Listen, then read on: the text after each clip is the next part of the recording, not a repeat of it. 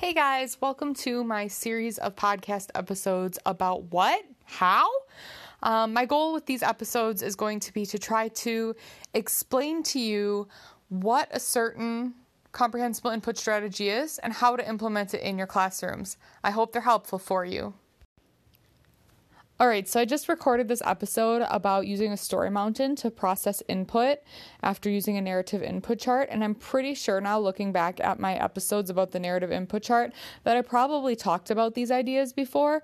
But if you haven't done it yet, or you haven't tried it, or you haven't listened to that episode yet, I definitely think this one is going to still be worth your listen, but I wanted to add in this little note just in case. I go into a lot of great detail in this episode you're about to listen to about how to process a story or other input that you have already done in class where the students are already slightly familiar with it on a story mountain, how to play and do the activity, what would they say or what would they think using the Story Mountain graphic organizer, and some other options for extensions to do after you've continued to work with a story and the students feel comfortable with the language that you're used in that story.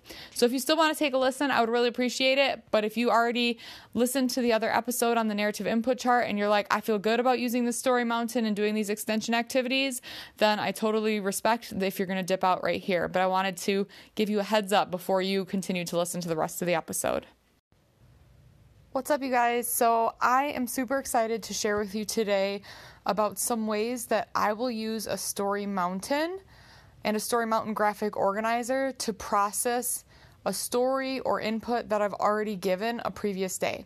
And this popped into my head to share with you because I was just doing this week with my 7th grade classes, and I did this earlier this year with the exact same story and content in my 8th grade classes, and it went so well that I did it again with 7th grade, and I'm just really loving it, so I figured I needed to share with you guys.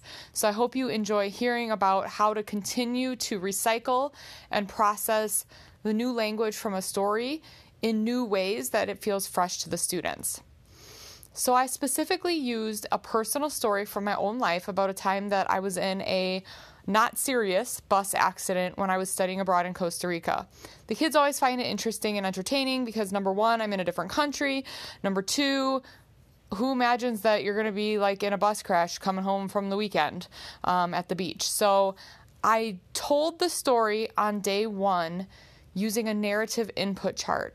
And if you look back at my series on how, I have a whole episode all about narrative input charts, and I may have even mentioned some of these following strategies about the Story Mountain in that, but I'm going to say them again because of how much I loved it and how much it really got the kids to kind of critically think about adding in more details to a story and beefing up their narrative writing abilities. So I told the story using a narrative input chart and pictures on my board about the trip to Costa Rica. The first day, we did a write and discuss after we had done the narrative input chart, and then we read through that and we had a quick quiz and we processed the input like we do normally using the daily instructional framework that I use. Then on day 2, I had a story mountain drawn on my board, and on the board I had the mountain drawn and the number 1 at the bottom, like the introduction and the scene and all of that. And then 2 and 3 were the rising action, number 4 was the climax, 5 and 6 were the falling action, and number 7 was like the conclusion at the bottom of the mountain on the other side. And what was really interesting about this was that I had 9 pictures that represented different events and things that happened in the story that the students had to decide where they would go on this story mountain. So the first thing I did was I introduced the story mountain to them in English. I wanted to make sure that they all knew what it was and what the different points of the mountain represented. Because if we went into this activity in L2 without establishing what we were doing in L1, it was going to be a disaster. So I took 2 minutes to make sure they knew what the story mountain was. And so then what I did was I held up the pictures one at a time out of order, and I kind of restated like a summary, just one sentence that picture represented. And then I had the students all shout out what number I should put the picture at. And I would just kind of put it at where the majority was, so when I held up the picture of the bus station where the bus accident happened, that's where they were like, Cuatro, number 4, that's where the climax is of the story. And what was really neat is some of the students had to really kind of think about, there's going to be more than one picture at a couple of these different numbers. So how do we figure out what goes where and who's, what picture should really go where? So sometimes they would shout, half the class would shout out 2, half the class would shout out 3. So I would put the picture up in the middle. And then at the end, after there were kind of empty spots and other pictures, I would kind of re-hold them up and restate them. And then by that point, a majority would be saying in my mind, what would be the correct placement on the story mountain. So I just used magnets and put out like black and white printed pictures. You could have drawn pictures of where the students said that each event would fall on the story mountain. Then that was kind of our guided oral input for the day, because that took us about 5 to 6 minutes to kind of really go through it again. And then I gave them all a copy of the Story Mountain on paper. And what was really awesome about the Story Mountain graphic organizer that I use is it was drawn by Tina Hargadon, and she has added next to each event a place where you could put a speech bubble or a thought bubble along the way. Because one of the characteristics of strong narrative writing is adding in kind of inner thinking, adding in dialogue, and things like that. And so we are currently working on our narration unit in 7th grade, and we're trying to become better story writers. So what we did was I put my graphic organizer up on the screen on the document camera. The students each had a copy in front of them. And then we came up with one sentence to summarize each of the 7 points on the Story Mountain graphic organizer in the target language. In one of my classes, they were able to give me the Spanish. While it wasn't perfect or it didn't necessarily use the past tense correctly because they haven't been exposed to a lot of the past tense, I haven't given them a lot of input on that yet. They were able to give me almost complete sentences that I was able to write straight onto the graphic organizer that summarized each point perfectly. Sometimes I would put what they said down, and then I would say and hope that they could give me a little more because they were maybe missing a detail or an extra little piece of that sentence that would make it even better and summarize that event in a better way. My other class that I did this with, I really had to scaffold their sentences for them. They were not able to give me sentences, and that's okay. I meet them where they're at, and we can still do the same activity, and they're still getting great input, and they're still processing it.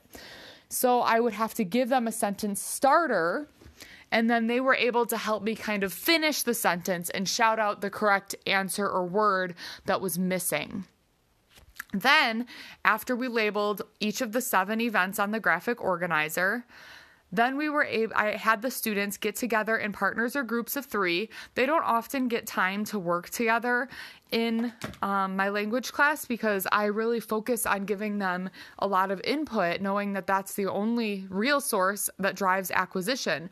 And so I like to let them work together often, but I know that a lot of English can come with when the students work together. And English isn't a dirty word by any means, but I want to keep the focus on Spanish. So I really set a time limit on it. So I said to them, all right, you have 7 minutes to get into a group, or you can do it on your own, like I don't care.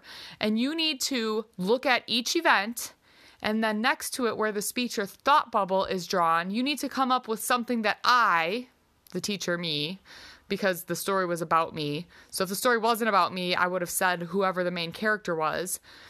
You need to come up with something that I could have been thinking or could have been saying in that moment. And so I let them pick a speech or a thought bubble. They didn't have to do both. I told them that if they got done with all 7, that they could come back and add, to have a speech and a thought bubble for each event. I told them it could be a word, it could be a phrase, it could be a sentence, but it needed to be in Spanish. But they were working together, and these kids have had a lot of input with stories and dialogue and Senior Woolly songs and all of the crazy, so I knew that they'd be able to come up with some really great stuff.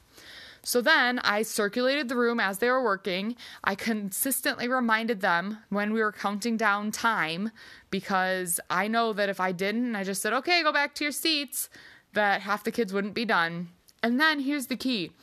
You have to hold them accountable for filling out these things in class, even if you're not necessarily going to correct every single thing they do. So what I usually do is I will take like a Mr. Sketch marker or something, and I will go around the room and I'll put a smiley face or a star or some kind of a mark on their graphic organizer that I like graded it for completion. And then I just give them a few points in the grade book for following through and doing what they needed to do. And I did have a couple of kids in each class that maybe didn't fill in each thought bubble or each bubble on their way, but they still were able to get a high enough completion score that it's going to continue to encourage them to do well. I wouldn't collect these and grade them for grammar or accuracy or anything like that, because that's not the point. The point is just getting them to continue to use the language and look at new ways of expressing ideas. So then, after we were done, they were done brainstorming and wrote down their ideas with their groups, we got to each event. And so I restated the event, and I said to them, this was all on the second day of class, okay? I'm still letting you know what I did then. I restated the event, and then I said, in the target language I'm using now, did I say, and I'm using my gesture for say, or did I think, and I'm using my gesture for think? And then I had the class pick, okay, did she think something or did she say something? And then I let volunteers raise their hand and share their thought or their speech, their quote with me. And then I wrote those in the speech or the thought bubble, and I made sure that I obviously wrote them in correct grammar. But what's really cool about this is one of the things that makes a narrative stronger is the action happening in the past, but the thinking or dialogue happening in the present. So each of the events being summarized on the Story Mountain was like, Miss Leppert went to the beach in Costa Rica, but then the thought bubble said, I like the beach a lot. So they're getting to see the two tenses next to each other and how they can come together in the same piece of writing and work and make a lot of sense of it. And that's another skill that they're going to need to be able to do to move up the actful performance levels for writing. You know, that intermediate mid, intermediate high, they expect them to start being able to use the major time frames. And so this is an awesome way to present that information. So then, once we got to the end, and it was really funny. Some of the kids came up with some really funny things, like just some noises or things like, oh no, I'm gonna die because it was a bus accident, or something like, oh good, I'm not dead. It's a little morbid and goofy, but they're engaged in the content. And really, when you're going through an event like that in your life, those are some thoughts that go through your head or some things you might shout. And so then at the very end, we had about 5 minutes left in class after we had copied down and written down all the information. And we went through and I read each event in Spanish. They told me what it meant in English. Then I read the thought or the quote in Spanish. They told me what it meant in English. I made some little notes on the graphic organizer in case they didn't know a couple of the words. And that's how we wrapped up day 2 of processing that same story or that same input using the Story Mountain. Now, on day 3, it's time to extend. So there's a whole bunch of activities you can do to extend the story. So a lot of things that I like to do is I like to play the game Numbered Heads. I forgot who I learned this from, but you put students in groups of 4, and they each are assigned a number, 1, 2, 3, and 4. And then I would say a sentence, probably directly off of the graphic organizer or very similar to what was on the graphic organizer in Spanish. And they, as a team, in their group of 4, have to come up with what it means in English and write it on whiteboards. They each have their own whiteboard with their number on it. And then when they're out of time, I would say number 3. And every number 3 in each group has to raise their whiteboard up. But this is an awesome game because the whole group is responsible for making sure every single person has the correct information written down. No, they can't write it for their group members, but they can help them and tell them what things to correct and what things to fix. But they're still getting more repetitions of that input in the target language, and then they're just writing what it means in English on their boards. So that's Numbered Heads. We might do some reader's theater or some acting with this story and what happened. I mean, how funny would it be to have the students pretend to be buses? I mean, that's going to be making for some early entertaining and compelling input. We could do a running dictation with the story. I ended up being out this week and needing to have a sub-plan, so I typed up the story in a couple of paragraphs, and then I'm going to have them illustrate it on a storyboard without text on it. And then we're going to use this storyboard to do some blind retells. You should look up blind retell on the Comprehensible Classroom, Martina Bex's website. She has an awesome explanation of it there. It's really not as scary as it sounds. My students have loved doing them in the past. We could play the question and answer game about it. I could give them a quick quiz. I could give them a copy of the text in Spanish and have them change details and rewrite it to make it about other people or change the situation at all. I could have them write maybe what happened next if they're able to. My students probably don't have that language, so I wouldn't, but if you had upper level students, you could do that. I think I said a running dictation. I could do that. I could do a reading assessment on this. I mean, it would be a very familiar one, but it would build their confidence and make them feel good. So there's so much you can do once you have given the students input of a story or something else, and you have written about it and you have reprocessed it with them and built their confidence up so that they feel comfortable using that language, talking about that story, and they can start to output in a little bit less of a stressful way that's more fun and gives them practice, and then they feel good that they're using the language to communicate, which is the whole purpose. Of course, I do not grade them on their accuracy when they are outputting, and I want to make that really clear. So if we do a blind retell and the students are trying to retell the story and talk about what happened in Spanish, as long as they're speaking Spanish and they're using some of the words that we use together, I might write some of the key words up on the board too to help scaffold their understanding. That's all I can hope for. And it just builds their confidence and they feel good about their ability to speak in the language.